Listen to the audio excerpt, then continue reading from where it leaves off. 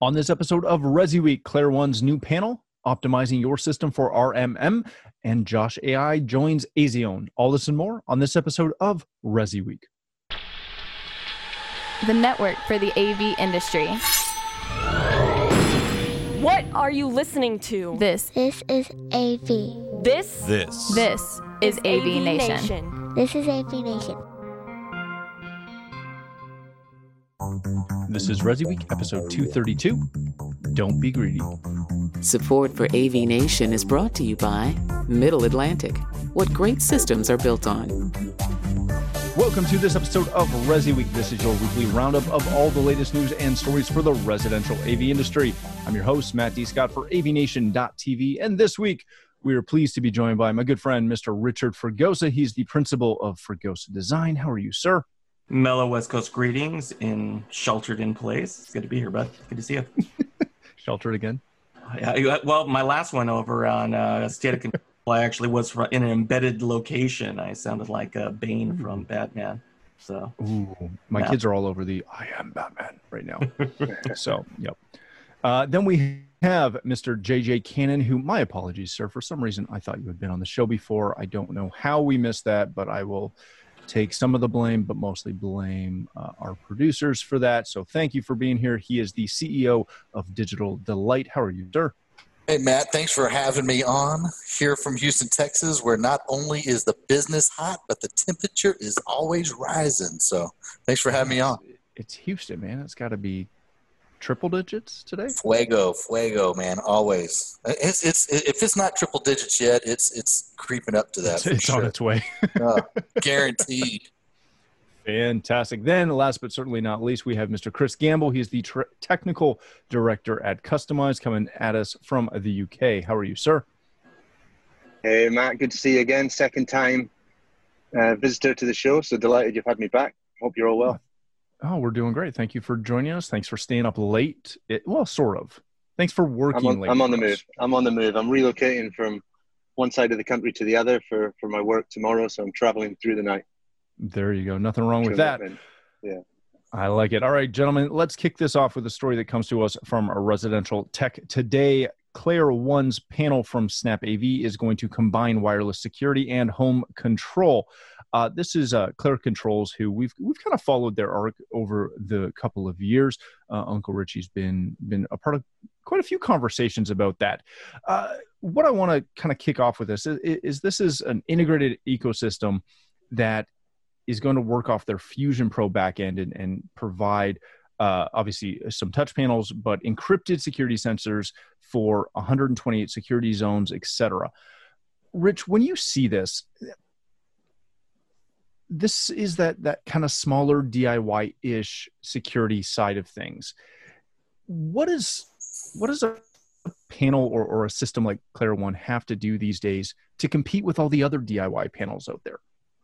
well, I mean, I think you have to remember where Claire started, and Claire's, kind of the origin was to go into production, and their goal was to provide an alternative to kind of like the on-queue systems out there, or all of the disparate services that they would get from the local security contractor, the telco, or somebody else. And, their approach was, at the time, a little more novel, which was, it was not quite the DIY, not quite the bespoke, but finding a way to be able to replicate through distribution channels. They were some of the ones that started with some of the intelligent surveillance controls. I mean, if you remember with their cameras, the security interface, and they really focused on getting in the home on that side, and then branched out to the AV side, the lighting side. And I think they just understand that the market's changed, and that there is, with their existing lines and their existing clients and the existing installations,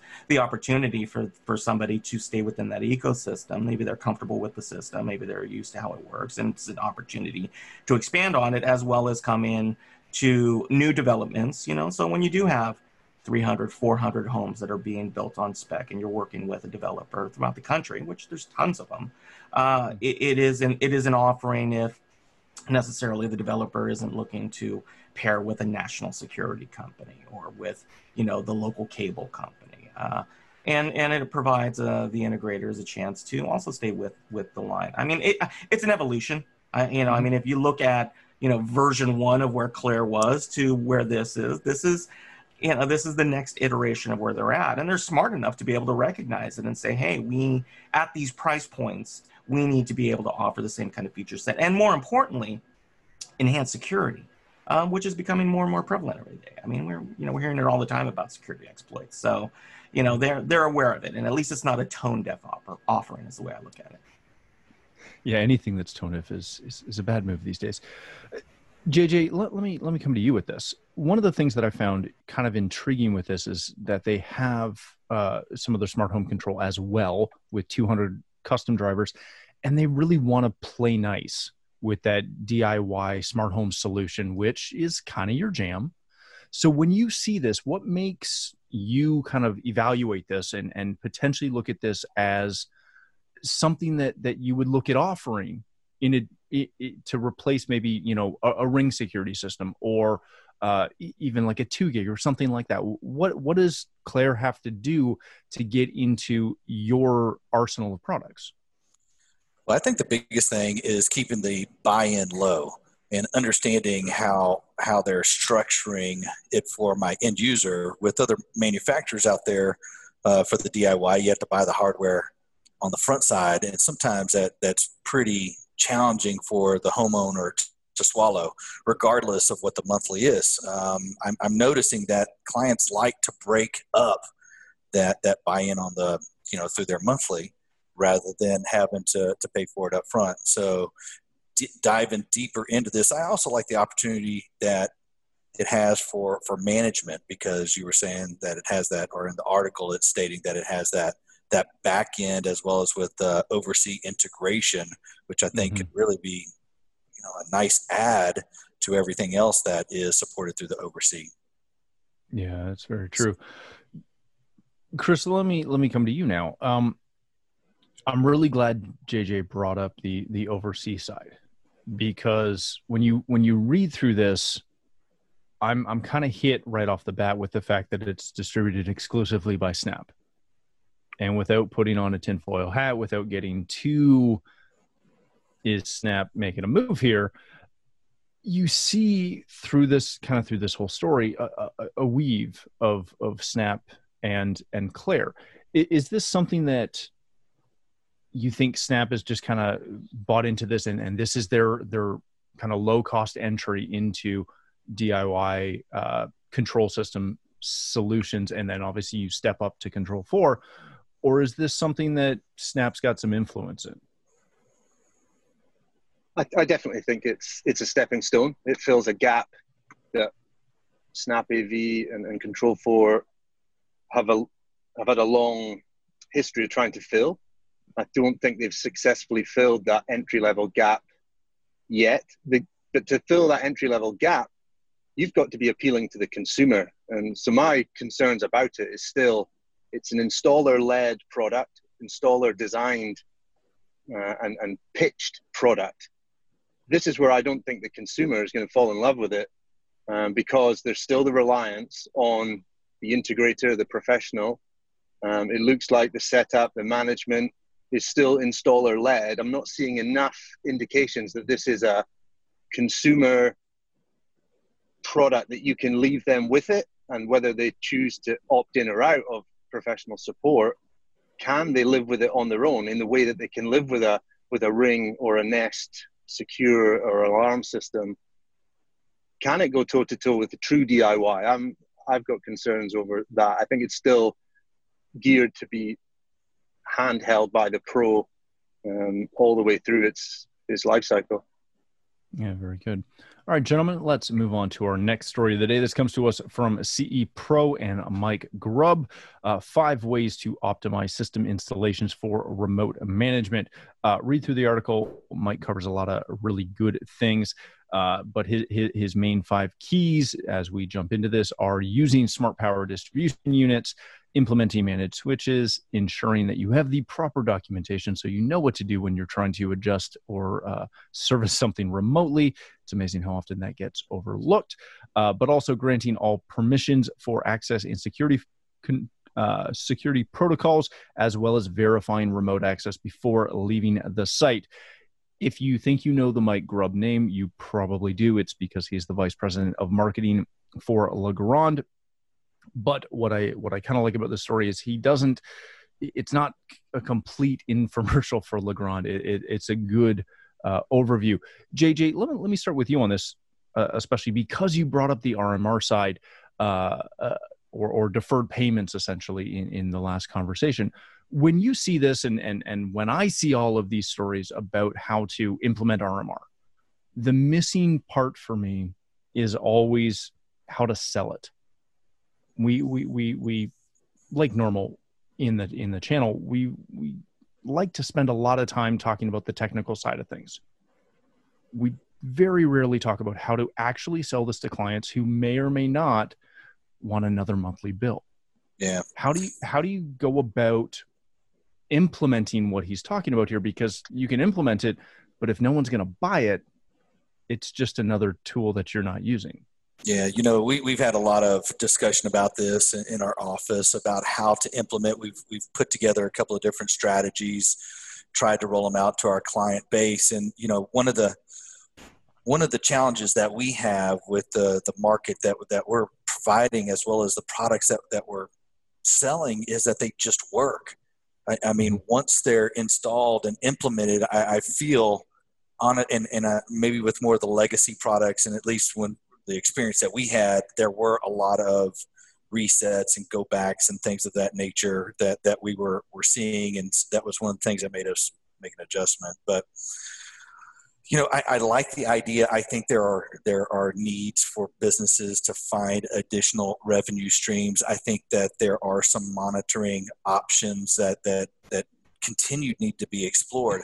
I don't know if monitoring the devices that we are implementing are of, can fit this mold necessarily. That's why I still like the alarm. I like maintenance packages, those types of solutions for continuing with the RMR model. I like that there is options to where you can manage switches, control different ports for resets and things of that nature. Don't get me wrong, we do use overseas, and we can do power cycles and things of that nature for amplifiers, but charging a monthly fee to do that, I just can't bring myself to do that because our stuff the infrastructure seems to work very well. Chris, when you see this, and again, JJ, I feel like you're reading my notes because you've got half of my questions before I give them. But Chris, when you see this, one of the things that came to mind for me was, to JJ's point, you can sell and install these solutions and not charge monthly. Just make it easier for you so that if you do have to service something, you can remote in. It's, depending on what service you're using, those fees are really small.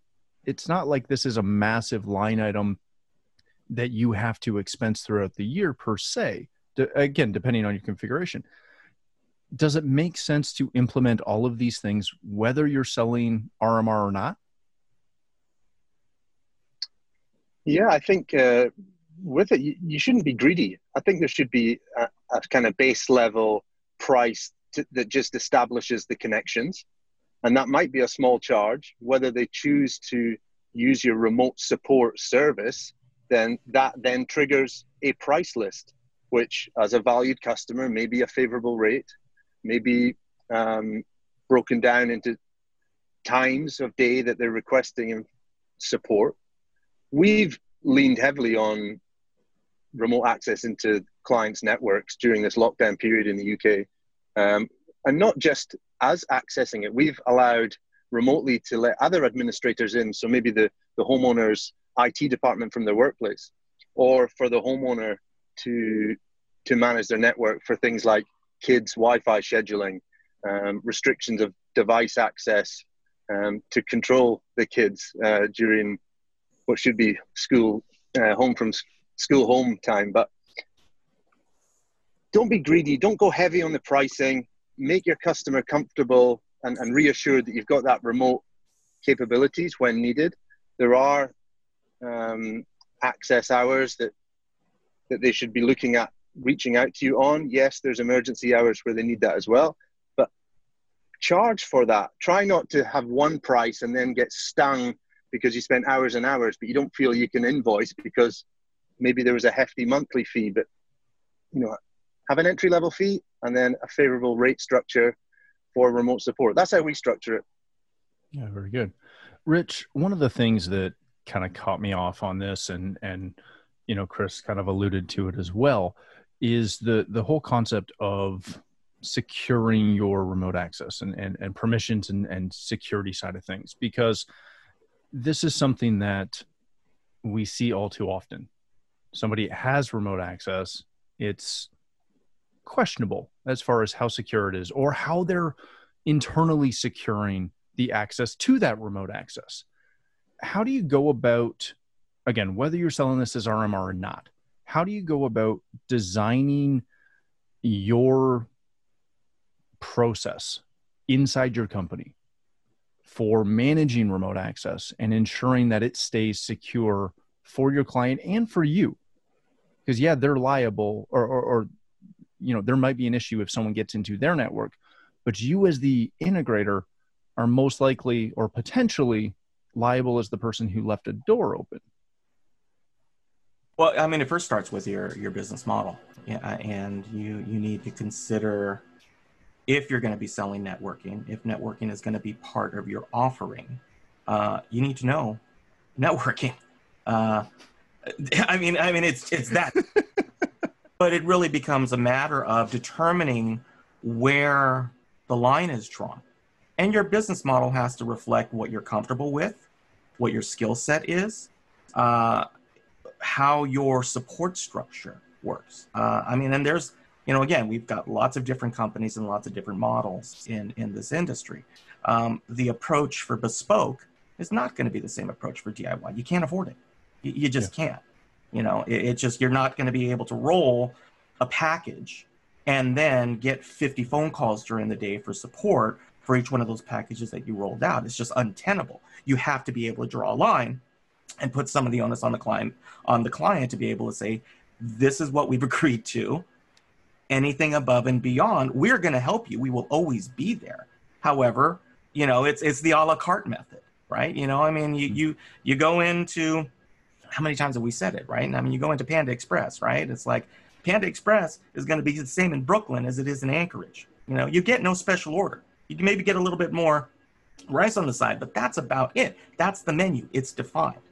And that's good because many clients are okay with that, and you create that model.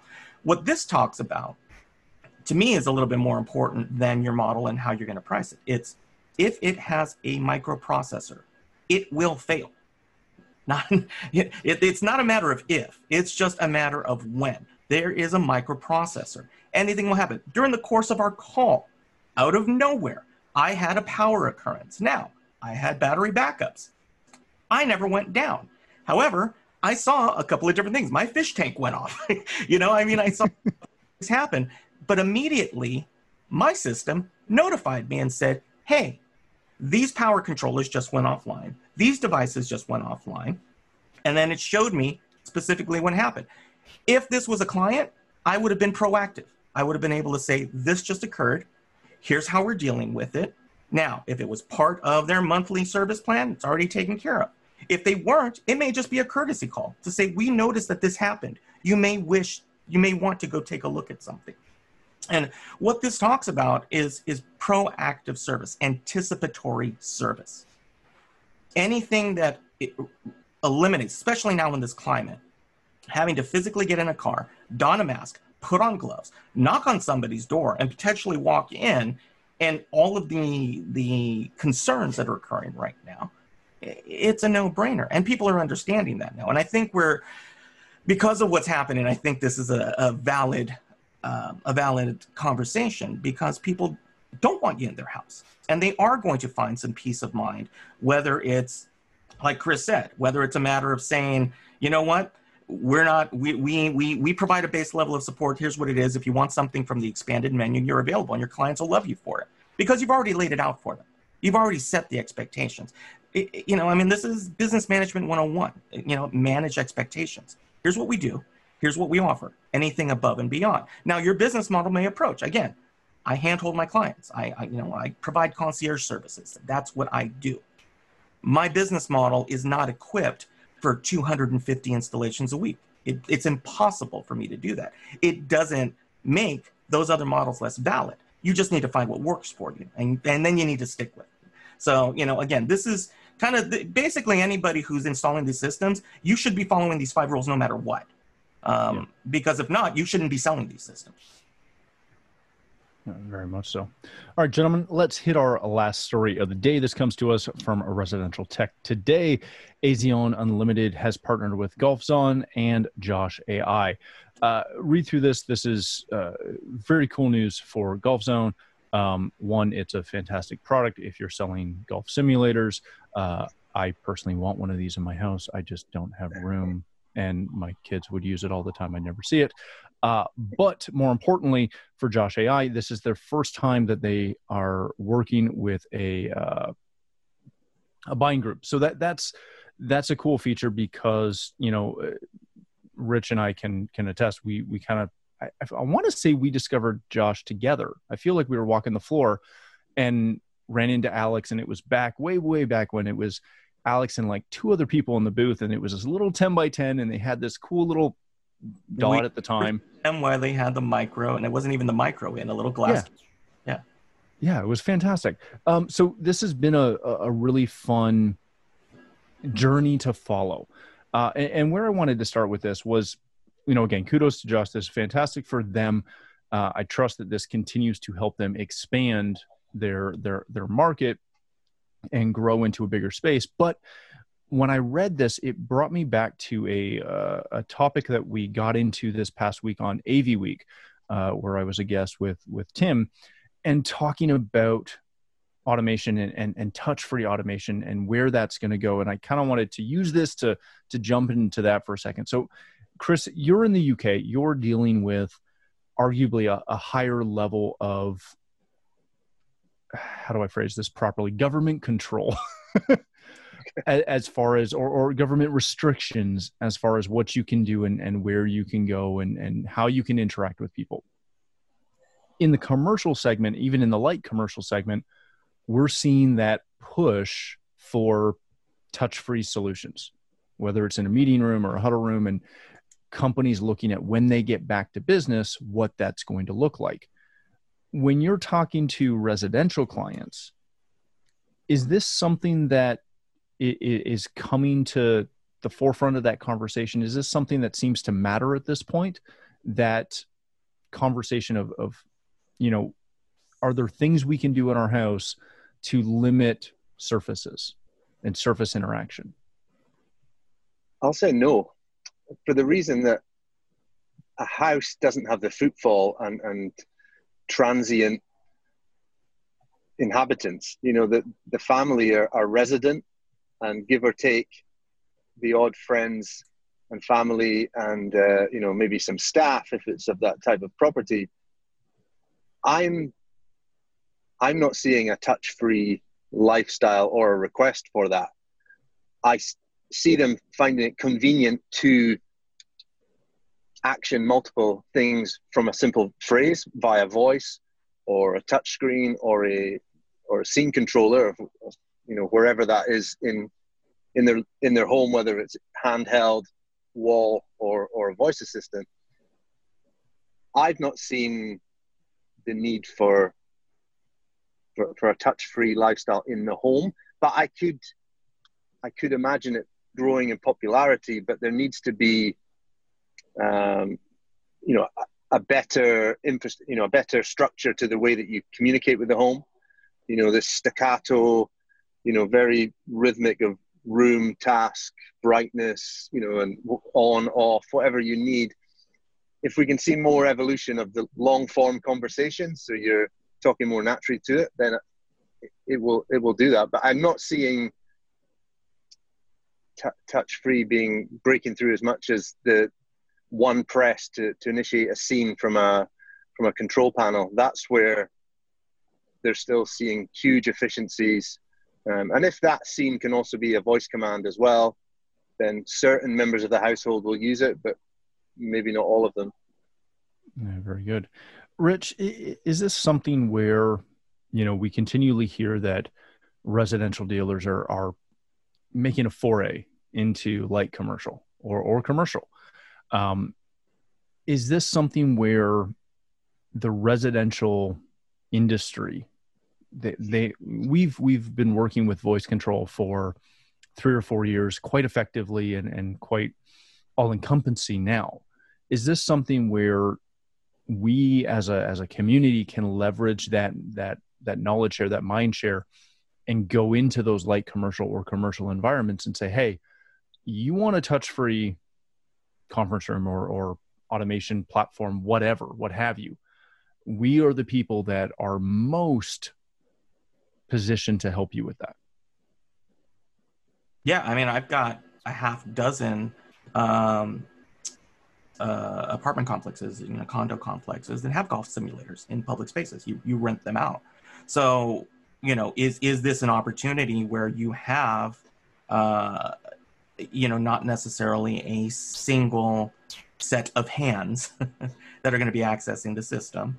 The ability to either augment the services that are already there and saying, look, for the people who are using the clubhouse, we are concerned about safety and we want to and proceed with this. One of the keys, though, and one of the things I'll say about Josh, as opposed to what's been my issue with most of the voice systems out there, is that most of the voice systems out there is like screaming at a toddler.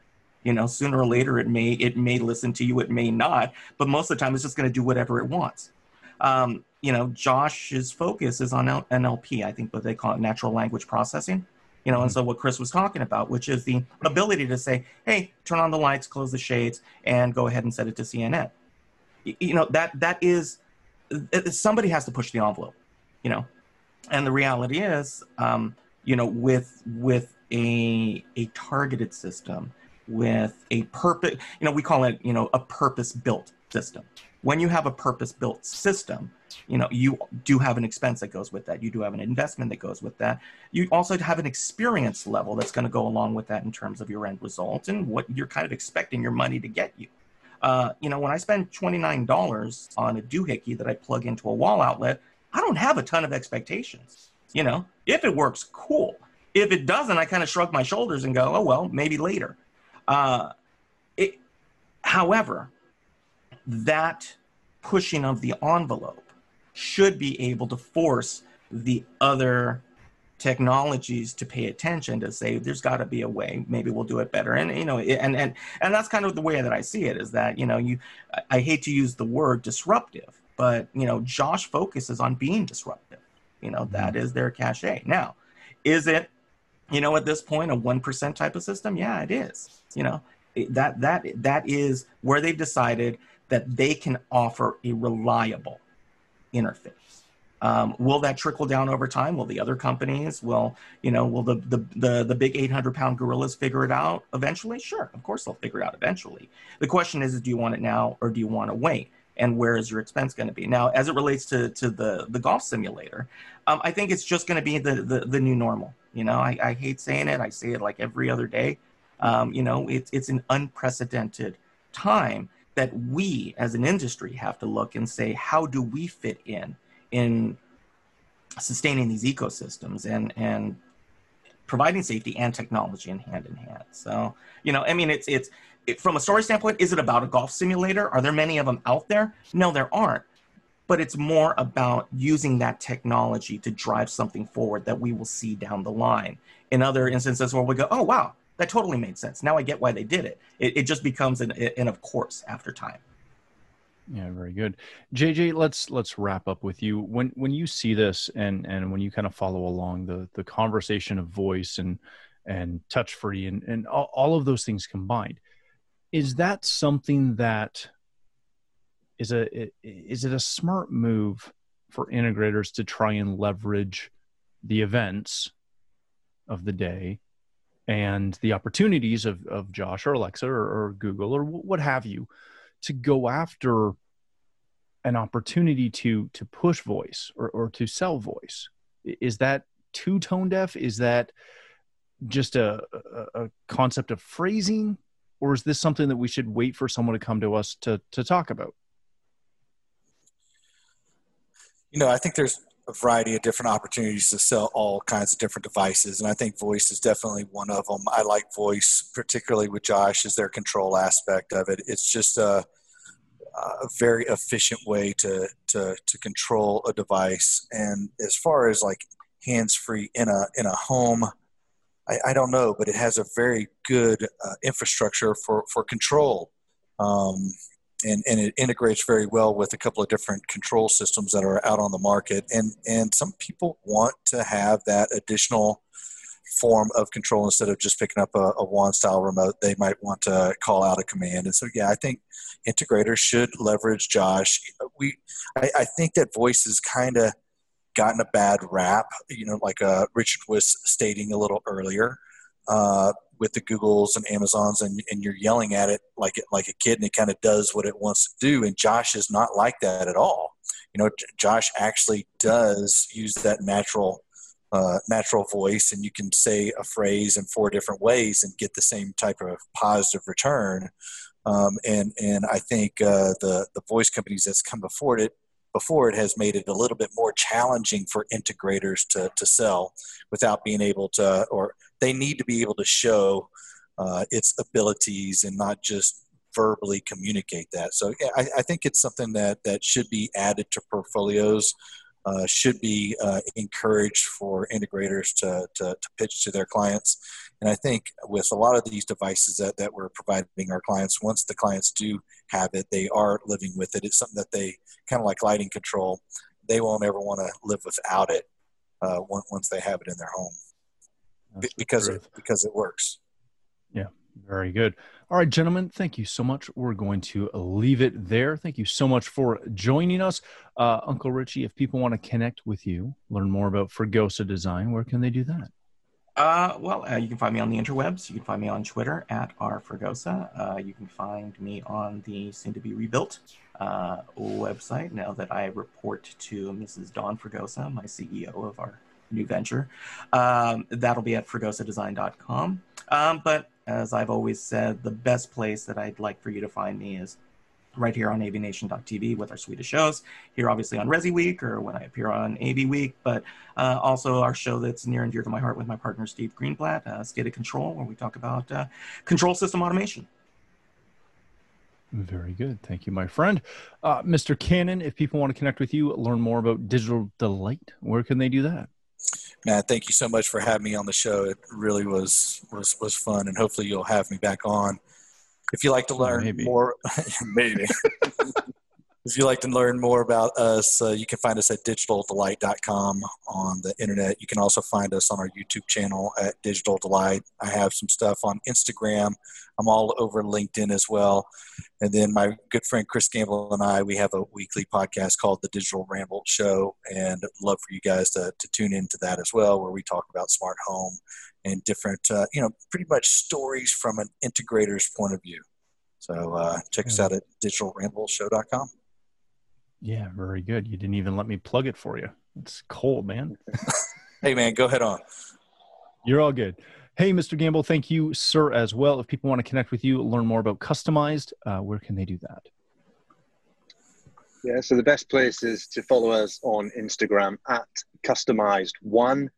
And by following that account, you'll get a view of what it's like to be in the smart home industry in the UK. So if you're in the US and you want to know what's that British guy get up to every day in his life, you can follow it on our Instagram story every day.